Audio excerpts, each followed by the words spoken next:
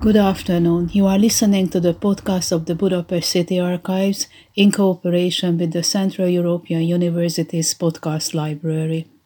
Good evening. My name is Hedvig Turai. I am a Hungarian art historian.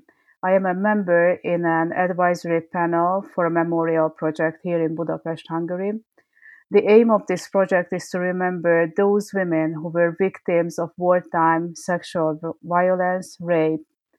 The interview conducted tonight is already part of this project. So I am happy and honored that you accepted our interview request, and thank you for that. Michael Rothberg is the 1939 Society Samuel Goetz Chair in Holocaust Studies and professor of English and Comparative Literature at the University of California, Los Angeles. He has major contributions to Holocaust, trauma, and memory studies. He is the author of the books Traumatic Realism, Multidirectional Memory. This has just been translated into German as well and published in German language as well. And his latest work is The Implicated Subject, Beyond Victims and Perpetrators. Thanks. Well, first of all, just thank you for inviting me to be part of this conversation and part of this project, which I think is a really important project and a really difficult one. The starting point of your latest book, Victims Beyond the Implicated Subject, is that there is a lack of necessary vocabulary. So the perpetrator, victim, bystander triangle is no longer enough to or adequate to address all the complicated questions of responsibility and interactions and how different subjects take a place in this power system or power network. So you introduce these new concepts with memory studies, and I just really would like to kind of support the fact that this is very much relevant to our project in this which is about the wartime rape of women. So dealing with the memory of wartime violence against women should necessarily be transnational, which is one of your key focus in your work. And this is wartime rape is a transnational phenomenon, and we cannot discuss solely within national frames. So gender, nation, and violence interlock in rape. I find implicated subject a very rich concept, and this is in connection also with questions how to remember and feel responsible for, as you quote Hannah Arendt, things that we have not done when it comes to the Holocaust in the first place in case of Hannah Arendt, but also with the legacy of socialism and post-socialist countries like Hungary and in our specific project. So my first question would be to speak a little bit more about the concept of the implicated subject, which is kind of a paradigm shift in the vocabulary of Holocaust studies, and also your scholarly and personal road that led to this new concept. So I'm glad to be here and having a chance to talk to you. And you've already introduced, I think, a lot of the important ideas that we'll want to maybe discuss more. But yeah, for me, the concept of the implicated subject came out of work that I was doing earlier on what I call multidirectional memory, and we can talk more about that later.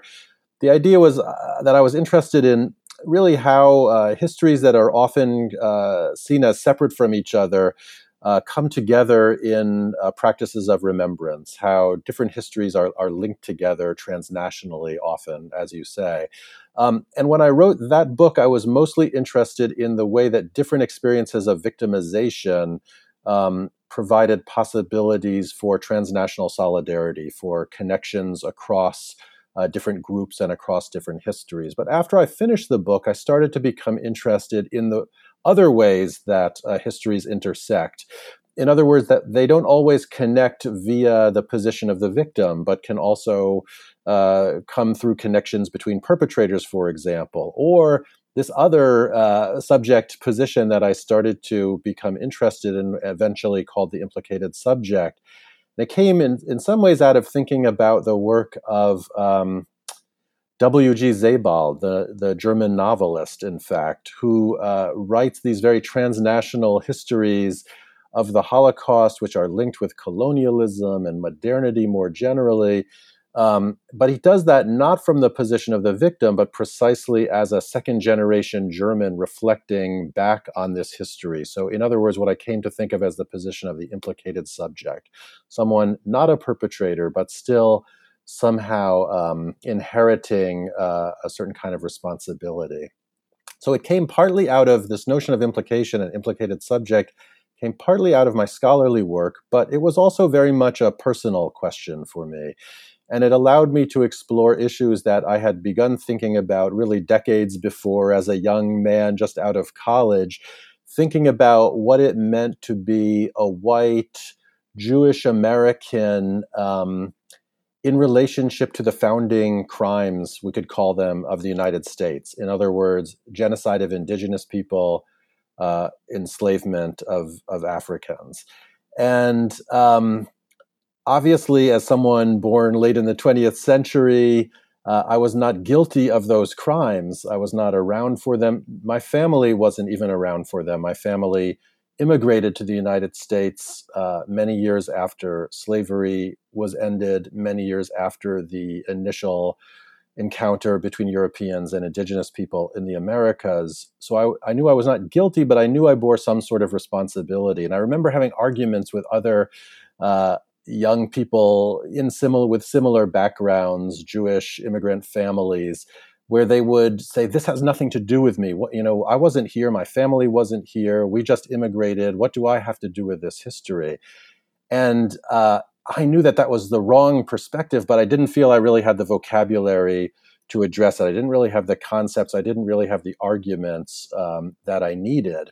And it was really only many years later when I came back to this question and discovered, first of all, the work of Karl Jaspers, the German philosopher, who wrote a very important book directly in the aftermath of the Holocaust and the defeat of National Socialism, called The Question of German Guilt, Die Schuldfrage.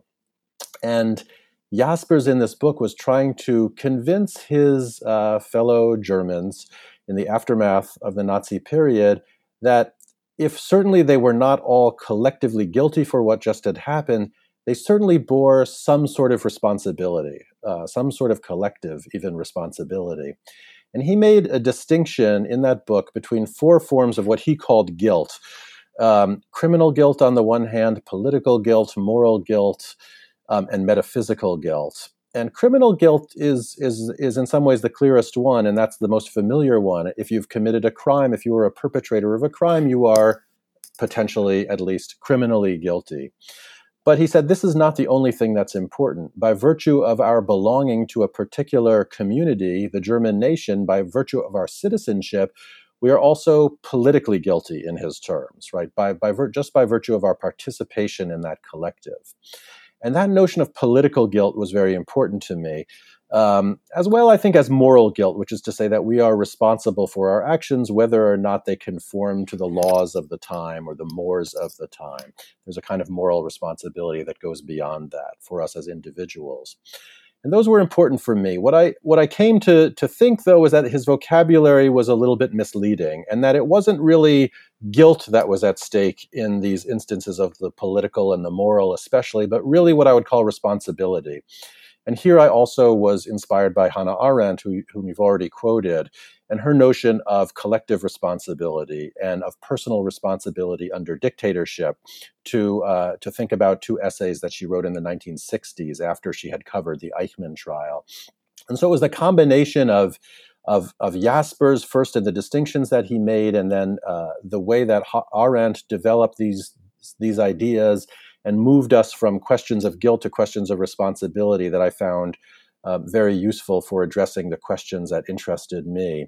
And I felt indeed, as you said at the beginning, that we lacked the vocabulary for addressing these kinds of indirect participation in acts of violence and exploitation, and that there was a need for a new figure, a new concept that would serve as a kind of umbrella term for a series of forms of what I called implication. And that was what I came to call the implicated subject.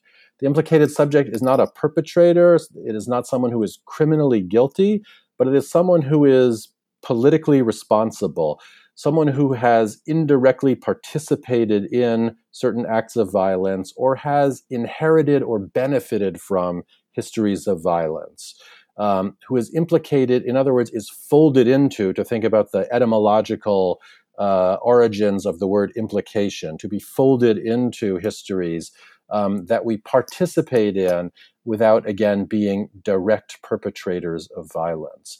So for me, there are different. I came to see that there are different forms of implication, but that it was worth having a kind of umbrella term to unite them and to provide a kind of analytical lens for approaching many different histories. And you talked about it as in relationship to Holocaust studies, and it certainly comes out of my interest and work in Holocaust studies, but I always saw it as much more broadly applicable. And in the book, The Implicated Subject, my examples are indeed coming from many different contexts: post-slavery United States and Britain, a transitional South Africa, leaving apartheid behind, what that transition means, the Israeli-Palestinian question, a whole series of different histories that I think are potentially illuminated by these notions of implication and the implicated subject.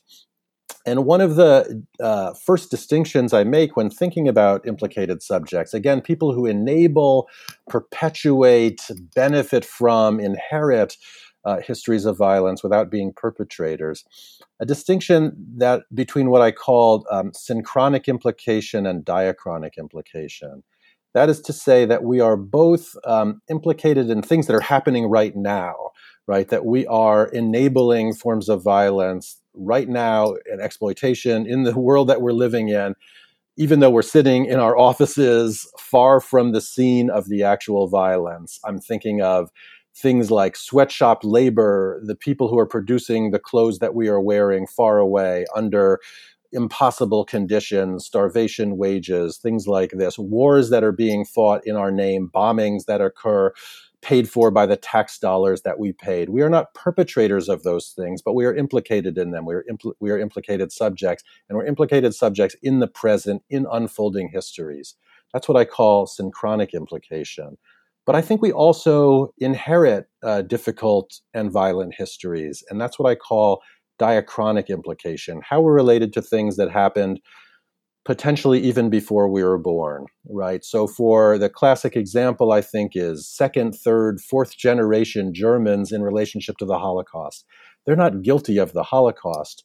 They didn't and couldn't have perpetrated it in any way, but by virtue of being a German national, a German citizen, you bear some sort of responsibility for what came before you, for what is a defining history for this national identity. So that's one version of what I call diachronic implication. Or again, to go back to my own cases, I decided that I came to see that I was diachronically implicated in the crimes of slavery, in the crimes of genocide of indigenous people, that I have inherited in some sense those crimes as an American citizen, as a white American citizen in particular, and I've benefited from them, right? That the whiteness from which I benefit today, a certain racial identity, comes out of that history, a history that I didn't directly participate in, but which is in some sense still alive today, right? And therefore in which I find myself implicated, as do many others around me. One more concept that I introduced that I think might be important to mention now is the notion of complex implication. So this notion of the implicated subject is it's not an essential identity. It's not a biological identity. It's not ontological in that sense. It's something that comes from our relation to very specific histories and very specific structures. So it shifts in time. We're not fixed in one place, and we're not implicated in the same way in all of the histories that we live within. And I think that's very important. It's a subject position and not a pure and essential identity. And what that means is that we are what I call complexly implicated often. In other words, we bear relationship both to histories of victimization and victims and histories of perpetration often enough. So, for example, as a Jewish person, I certainly have a kind of post-memory, as Mariana Hirsch would call it, of the Holocaust, of anti-Semitism, of various kinds of persecution of Jewish people in Europe, in the United States, wherever. That coexists with, what I've called my implication in the histories of slavery and genocide in the Americas. Both of those things can be true at once. And I think this is true for many people. I think many of us, by virtue of our complicated identities, are complexly implicated in a variety of histories, and that it's important to sort those out. One does not cancel the other out, but it can be a factor in how we respond to them, I think. I think this is very clear for me, for example, in the Israeli-Palestinian conflict, that what you have there is, for Jewish Israelis in particular, you have a strong post-memory of the Holocaust. You have people who are either themselves survivors or direct descendants of survivors, and that coexists with a kind of implication in the violence of the present. And it's a complicated situation, in part because of these different lines of connection to different histories. So I think being clear about the different ways that we are connected to violence can be, analytically illuminating, but I think it can also have real-world impact in terms of how we solve different kinds of conflict and how we respond to different kinds of conflicts. I find very interesting also that in this complex implication, you use intersectional feminism as well. So what are the tools that intersectional feminism gave to your concept? Yeah, this was somewhat unexpected for me, but at a certain point while I was thinking about these issues, I went back and reread the Combahee River Collective Statement. So this is one of the inaugural texts of Black feminism and of ultimately what would be called intersectional theory. They don't use the word intersectionality. Rather, what they talk about is they were trying to understand their position as Black women in the United States. This was written in the late 1970s. An experience that was for them at the intersection both of patriarchal structures and racist structures. And they were trying to theorize that. And the way they talked about it was that, they found themselves at the intersection of interlocking systems of domination.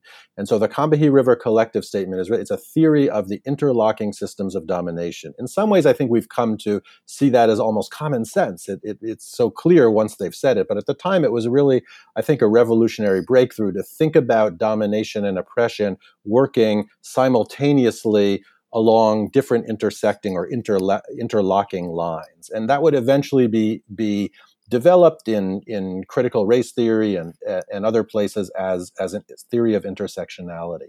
Now, so they were interested in understanding their own experience as, let's say, multiply dominated subjects, as subjects who were simultaneously being shaped by these different forces of racism and sexism, among other things. But what I realized as I was rereading that is that this very theory of intersectionality, of interlocking systems of domination, necessarily also brings into view the position of what I would call the implicated subject. And you can see that in the Combahee River Collective when they talk, for example, about their relationship as Black women to Black men on the one hand and to white women on the other hand, right? So in other words, groups of people who share certain forms of oppression with them, Black men share the experience of racism with Black women, white women share the experience of sexism and living under patriarchy with white women. And yet at the same time, Black men are, at least theoretically, right, also implicated in structures of patriarchy, as white women are also implicated in structures of racism. And so these figures of the Black man and the white woman are in some ways figures of people who are complexly implicated in the terms that I was just describing, right, who have lines of connection both to systems of domination and also to experiences of victimization. So I thought this was actually a very, for me, this was a really important insight, and I found their analysis very clarifying, even though this wasn't precisely what they were setting out to do. They don't really talk about it as as implication, obviously. Their focus, again, is really on trying to understand their own experience, which makes sense. It was under-theorized and not very much at the center of most people's concerns, especially at that time. But it produced this other insight, which I was able to draw on later, to think about how precisely intersectional systems of domination, interlocking systems of domination, don't just produce victims and aren't just the result of perpetrators, but involve a lot of people in between, right, who are in these positions of implication and complex implication, and who are, I think this is the important point, necessary for those systems to work, right? It's not just about identifying, oh, you're this, you're that. It's how do these systems of domination work? And my theory is, or my hunch is that implicated subjects are important components of systems of domination and histories of violence. So that those histories and structures are possible not only because there are perpetrators willing to commit horrific acts, but because there are a lot of other people who support them, either consciously or unconsciously, at the same time. This reminds me somehow that you read in both with the multidirectional memory theory and the implicated subject, you find a kind of a way out of this kind of black and white comparison. But still, comparison is in one way or other always comes up. So, what do you think about historical comparisons, and especially in connection with the Holocaust, which is very kind of a very sensitive thing to, and many people take it as like offending the uniqueness of the Holocaust. Historical comparison in general, has been an ongoing interest of mine. It's still something I continue to think about, and I think that it is sort of one of the fundamental features just of the way I approach the world. But I guess what I would say is I think it's a fundamental feature of how all of us approach the world. In other words, I think comparison is inevitable. I think it's simply a fundamental aspect of human cognition, that our brains are wired to make distinctions, but also to see similarities and patterns and make connections. So I don't think we can ever get out of comparison. And because of that, I think we need to think more about it, and we need to be able to distinguish between different kinds of comparison. I've started to call this comparing comparisons. I think we need to compare comparisons and develop what I've called an ethics of comparison in order to make some of those sorts of distinctions. And of course, you're absolutely right that in the case of the Holocaust, this is particularly sensitive. It has been for a while, and it continues to be. And so one of the great comparison controversies, another concept I've been thinking about, was in the 1980s in Germany, what came to be called the Historikerstreit, the historians' debate, in which a set of rather conservative German historians were making what many perceived as troubling comparisons between the Holocaust and the Gulag, for example. So Stalinism and Nazism, the Gulag and Auschwitz. And Jürgen Habermas, the liberal left philosopher, great German philosopher of the second half of the 20th century, intervened and argued strongly for a notion of the singularity of the Holocaust to counter these conservative relativizations of the Holocaust, mostly vis-a-vis the Soviet Union and crimes of Stalin, et cetera, et cetera. And I think Habermas was right to do that. It was absolutely the right position to take against that attempt at relativization. But I think what you see when you reflect back on it and think about it wasn't so much, the problem wasn't so much the very fact of comparison, but rather the attempt to relativize German responsibility through the comparison. In other words, I think when we start to compare comparisons and think about an ethics of comparison, what's ultimately key is not simply what is being compared, but how and why it's being compared, right? So again, in the case of the Historikerstreit, what Habermas was objecting to, I think, ultimately, or the way that I would frame it now, is not simply bringing together Stalinism and Nazism. It was why it was being done, and it was how it was being done. It was being done, quite explicitly in order to alleviate Germans of their responsibility, to take away responsibility for the Nazi past.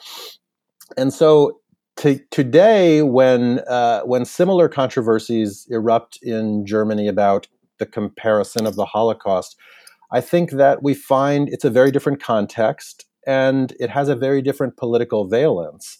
And now the conservatives who at one point were comparing the Holocaust and relativizing the Holocaust uniqueness are precisely the ones who are defending it very, I would say, almost dogmatically in the present. So why has that changed? What is going on? Again, I think it has to do with how and why we compare. And so today, I think, at least in some of the cases of comparison, what is happening is not so much an attempt to relativize German responsibility, but actually to extend German responsibility and to say, well, Germans, in fact, are not just responsible for the Holocaust. There's also a history of German colonialism that included itself a genocide in Southwest Africa, today's Namibia, that included massacres in other places, that in fact we need to bring these things into conversation. And that's not a relativizing comparison. That's in fact an attempt to expand the realm of responsibility and to think, I would say, relationally and not in relativizing terms. So again, it's the context matters and the reason you're making the comparison and the manner in which it's made. So today, I think it's relatively uncontroversial in comparison to the 80s, in some instances at least, to think about, for example, Stalinism next to Nazism, right? It's not impossible to do that anymore, and even to compare the different forms of violence that are involved there. The work of someone like Timothy Snyder has done that, and I think that's considered a lot more respectable than the kinds of comparisons that were being made in the 1980s in Germany, right, by these conservative historians. It doesn't mean it's totally uncontroversial, doesn't mean that all comparisons are good. I'm certainly not saying that, but it shows that things have shifted and that it's not just a matter of what's being compared again, but how and why. Well, that was really interesting. Thank you. Uh, as an art historian, another very attractive feature of your work is that you always involve examples from art. So, I have two questions in connection with that. What role do you ascribe to art in your work? And the second thing is, what is it that attracts you to art, to use art in your work? So, what is it that you find in visual art that you wouldn't find in other fields of I don't know, studies or disciplines, or would be harder to find in other fields? Hmm.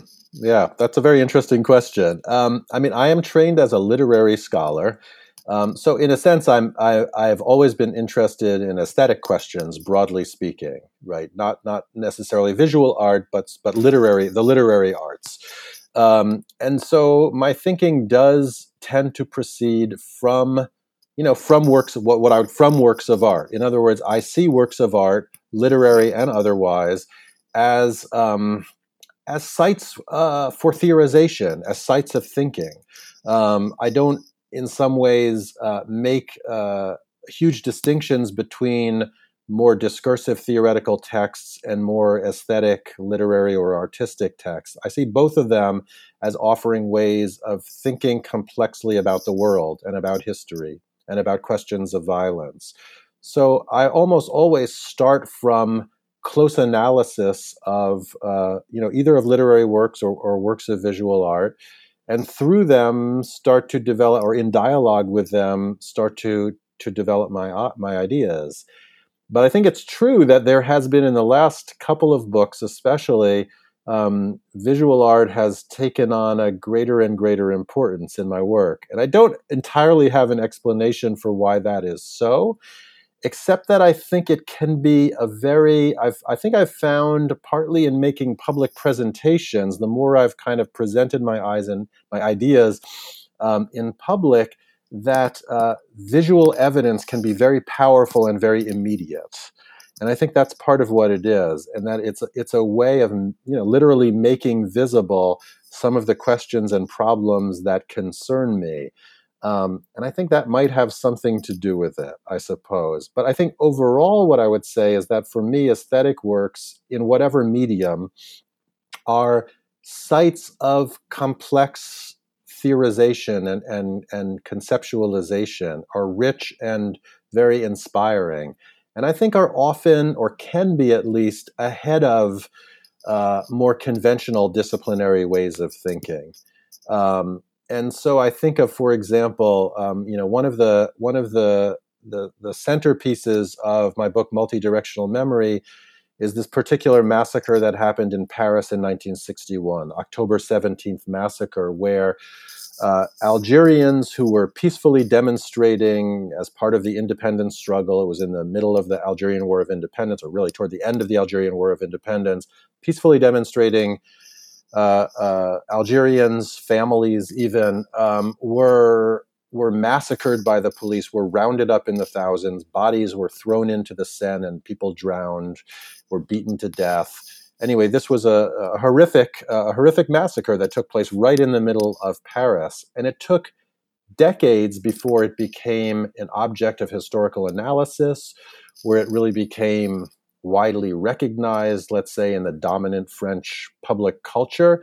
And yet, from the beginning, there were, both activists and a certain number of artists, photographers, writers who were responding to these events as they were happening, and created a kind of, somewhat marginal, but still for me important archive of what had just happened that later would become part of official history.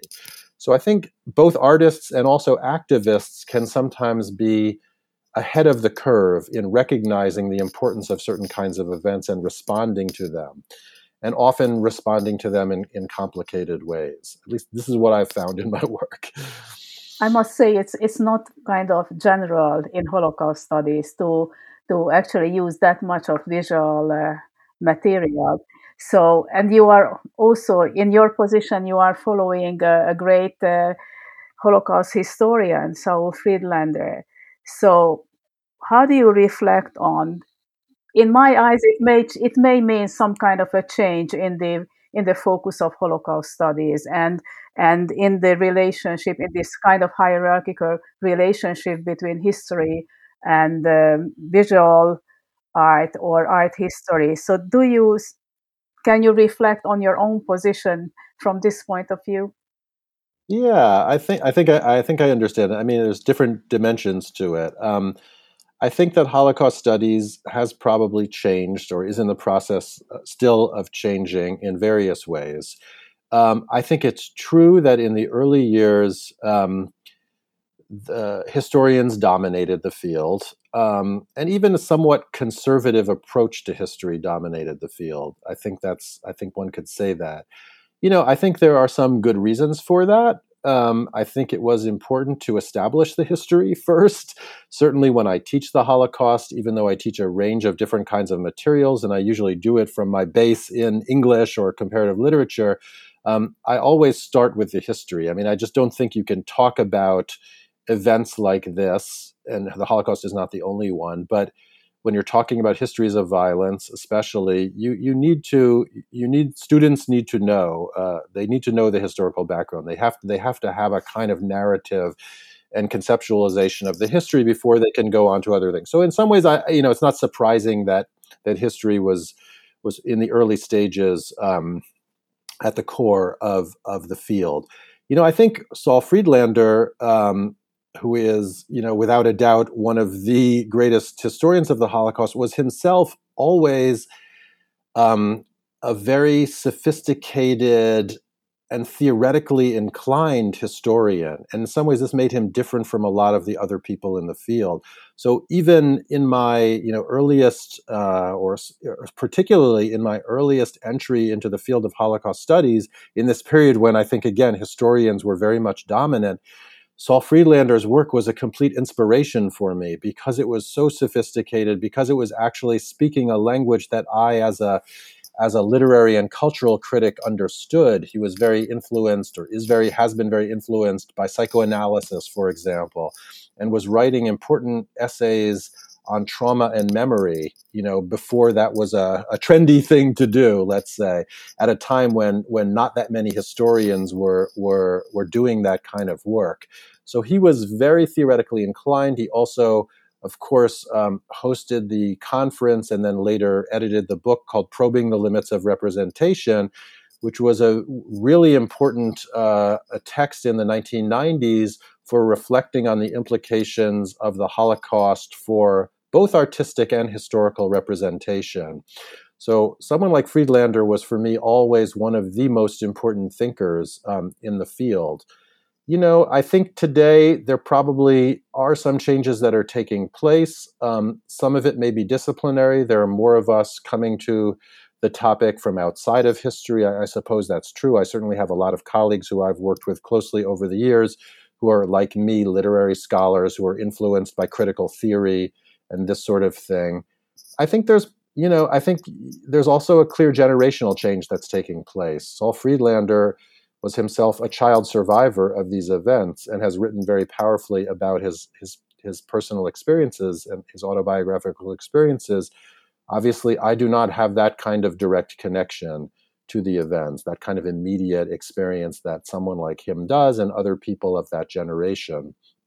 And so I think there is a generational shift that's going on. And I think it's probably natural that those of us who have a different position to the events will also approach it in different ways. I think that we're all committed to some of the same core tenets that earlier generations of Holocaust scholars were, that this is a history that needs to be taught, that deserves to be remembered.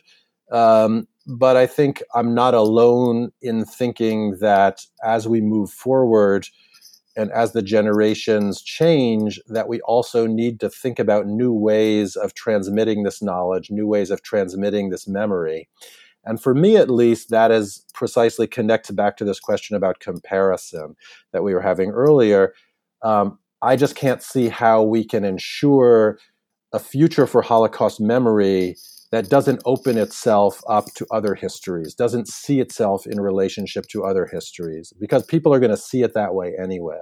So I think it's important for those of us who are invested in the field to be there and to be thinking through those questions. And again, to be thinking in terms of an ethics of comparison, to be thinking in terms of transnational connections between different histories.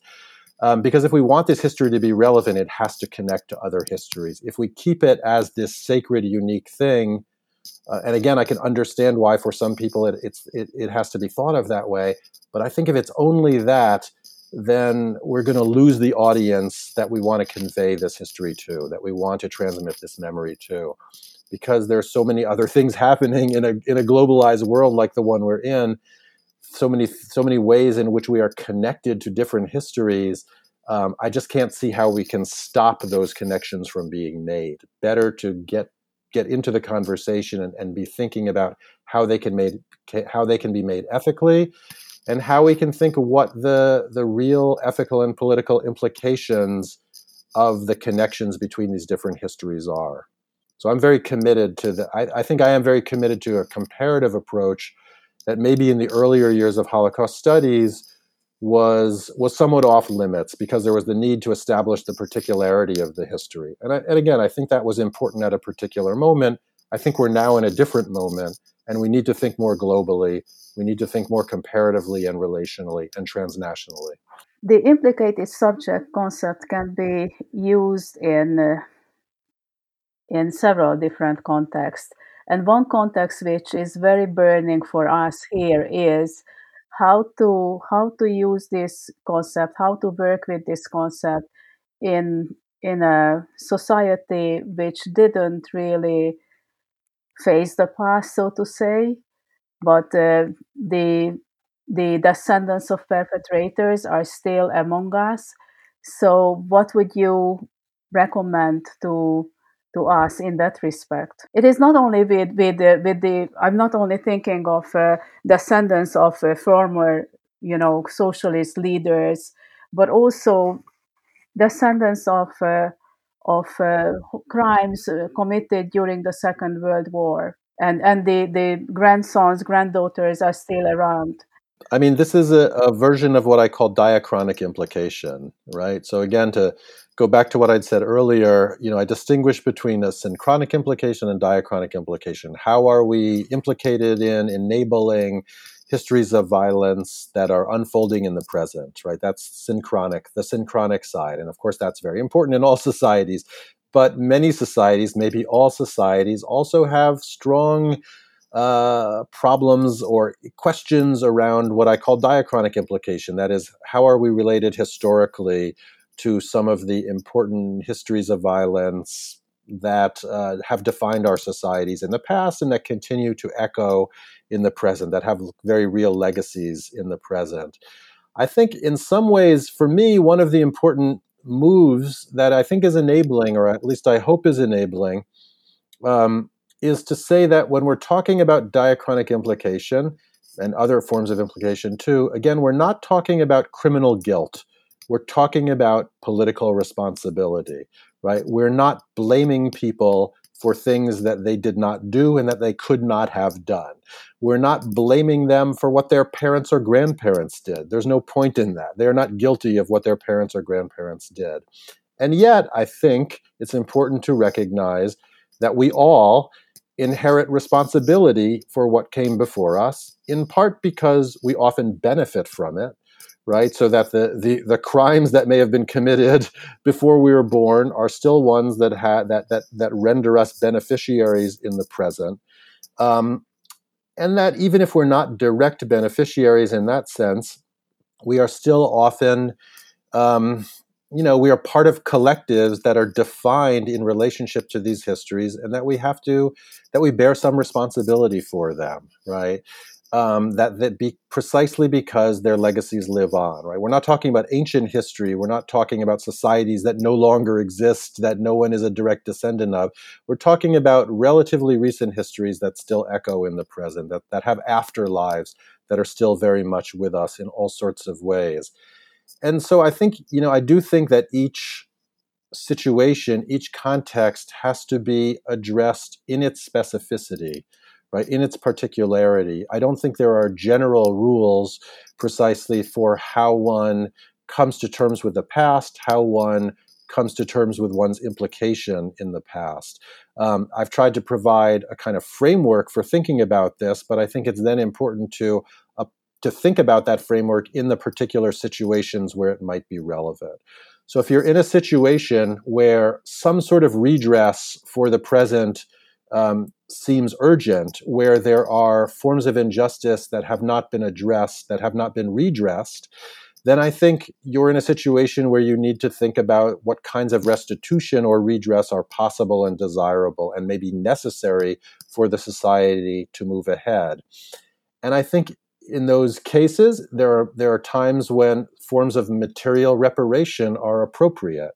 My work has been, for example, more about the afterlives of the transatlantic slave trade and slavery, and thinking about the fact that even though we're 150 years or more from the end of slavery in the United States, the effects are still there, the afterlives are still there, the inequalities that we have today come out of that history.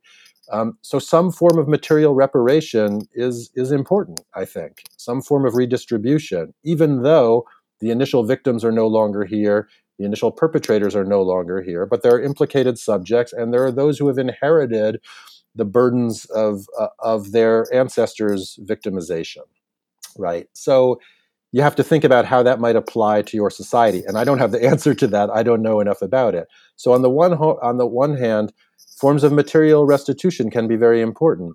But I think also there are other forms of redress that are also important, symbolic ones, right? And that can be in the form of apologies or recognition that crimes have been committed. It can be in the realm of education, right? It's important to teach honestly about these histories and publicly about these histories, and certainly in the realm of commemoration, right? How do we publicly remember and commemorate these difficult pasts? And they are difficult, and the relations in any society are going to be very contradictory and tangled. I don't think there's any one formula, I suppose. But I think, thinking about the different forms of redress that are possible is important, how they apply to a particular society. And I do think, or at least I hope, that trying to change the conversation from one that is about guilt to one that is about responsibility, I hope can at least be potentially, can lead to kind of potential openings, right? As people realize that they're not being personally accused of something that they didn't do, which I think tends to produce defensiveness and resentment. And I think there's a tricky thing. This is one of the reasons why, for me, it was really important to shift the vocabulary from Jaspers's notion of political guilt to one of political responsibility. Because guilt is, at least in English, is an ambiguous term that means both a kind of, criminal, something that happens in a criminal case, but also it's a feeling, it's an emotion, a feeling of guilt. And I actually think, though people have argued otherwise, and I'm certainly open to having a conversation about it, I don't think guilt is a very particularly productive emotion or affect in these contexts. I think it leads to defensiveness and to resentment. And so for me, it's important to try to move the conversation outside of a realm that's defined by guilt into a somewhat more open, somewhat looser terrain of responsibility and implication, and maybe start from there and think about what needs to be redressed, what needs to be done in the material realm, in the symbolic realm, in the realm of education and memory, what have you. I don't have easy answers, I'm afraid. I don't think there are easy answers, but I think that's a way to start the conversation. And I think that this is exactly what this project to remember the victims of war, rape against women is trying to do. So maybe my last question to you would be tonight is that how would you imagine extending the implicated subject concept to war rape? I think it's a very important question and a difficult one, a serious one, but I've thought a bit about it. So sexual violence is not one of the areas that I explore at any length in the book, The Implicated Subject, but it's one that I've always thought was indeed relevant to the question of implication and implicated subjects. I think the starting point for me would have to be there, as it is with many other forms of violence as well, that of course you have to recognize, first of all, there are real victims and there are real perpetrators. So in proposing this notion of implicated subjects, I'm in no way trying to say that we do away with these other categories. It's really more about supplementing them and asking what else we need to know to understand how these forms of violence are possible. And I think in the case of sexual violence, while you have of different sorts, right, to start in a general sense, you have very clear perpetrators, you have very clear victims, but even in the most everyday forms, you also have all sorts of implicated subjects. I have been thinking about this. You have family members and friends and colleagues who enable, make possible forms of sexual violence. I think this has been very clear in a lot of the discussions around Me Too. So, for example, the Hollywood mogul who is responsible for rape and harassment and various forms of sexual violence against many people. This could only be possible if the assistants and the colleagues were enabling it, or at the very least looking the other way, passively letting this happen.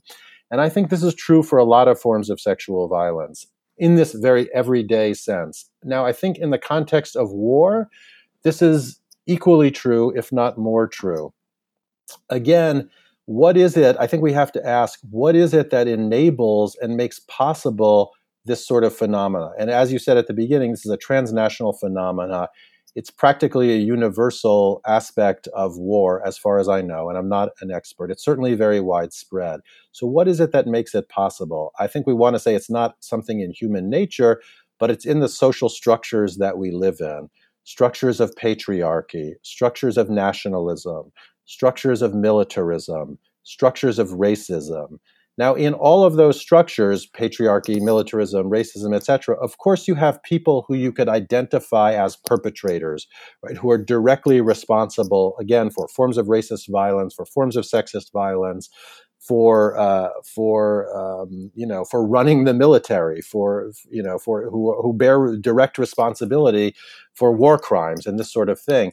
But it seems to me that all of those structures, they are deep ideologies in many of our societies, and they are enabled and propped up by a lot of people who themselves would never commit these acts, right? In other words, most people are not going to commit wartime rape, and yet they are part of and enable the very structures that make that kind of rape possible.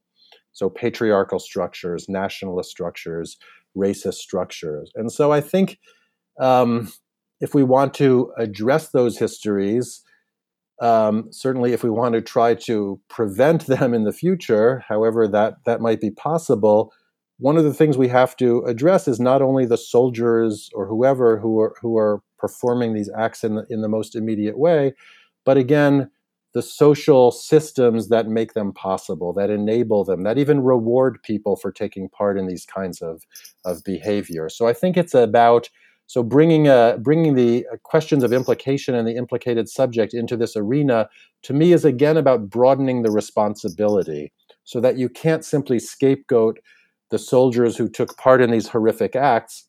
Of course, they bear a direct responsibility, but they don't bear a sole responsibility. We need to think about the politicians who encourage them, the masses who go along with these ideologies, who celebrate these racist ideologies or these nationalist ideologies, these sexist ideologies. I think thinking in terms of implicated subjects is a way of, again, broadening the field, broadening a sense of who is involved in these acts, and going beyond the battlefield itself, right, and the limited terrain on which wartime rape unfolds, and say this is really a larger social problem, and so many of society's interlocking structures play a role in enabling and perpetuating this kind of violence, right, in making it possible again in the future, right, because people are not held accountable, etc. And I think that's probably also where your project comes in, obviously, in questions of commemoration and the need to mark these forms of violence and to confront them publicly, so that they don't simply happen again, so that there isn't a sense of impunity around them. Michael, thank you very much for your generous answers, and also again to accept our invitation. So thank you so much. I'm so glad to be part of the conversation. thank you very much.